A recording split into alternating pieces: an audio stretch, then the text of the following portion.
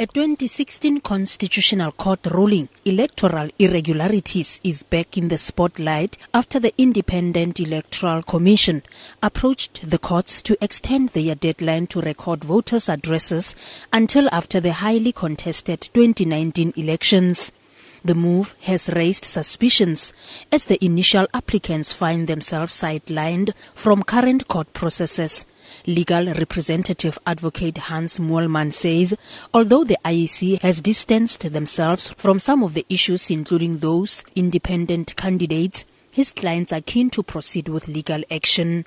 What we have now received is an application from the IEC for an extension of that deadline, meaning that the suspension order should be extended so as to give them more time. But that's the secondary relief they're asking. The primary relief they were asking for is that the suspension order be suspended up until after the general elections in 2019.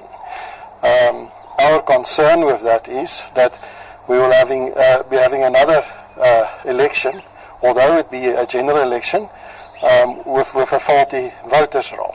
With the highly contested 2019 elections just around the corner, political experts say the IEC faces a tough challenge in its effort to maintain its integrity. Professor Andre Duvenhage elaborates. I think it is going to be very dangerous. I believe that parties and other groupings are going to question the results, and then the IEC must provide the necessary verification. Now, we know that the national and provincial election is an election that is not the so-called single constituency-based elections, but still a form of verification is necessary. Otherwise, you cannot control people voting. In that sense, I believe that what happened in Tlokwe after the court decision, the so-called two-envelope system, is a way to go. This is not a foolproof, but at least it can take us forward. Meanwhile, the IEC has conceded that 1.2 million voters' addresses still need to be verified. Mpho Lepedi, Mahikeng, Northwest.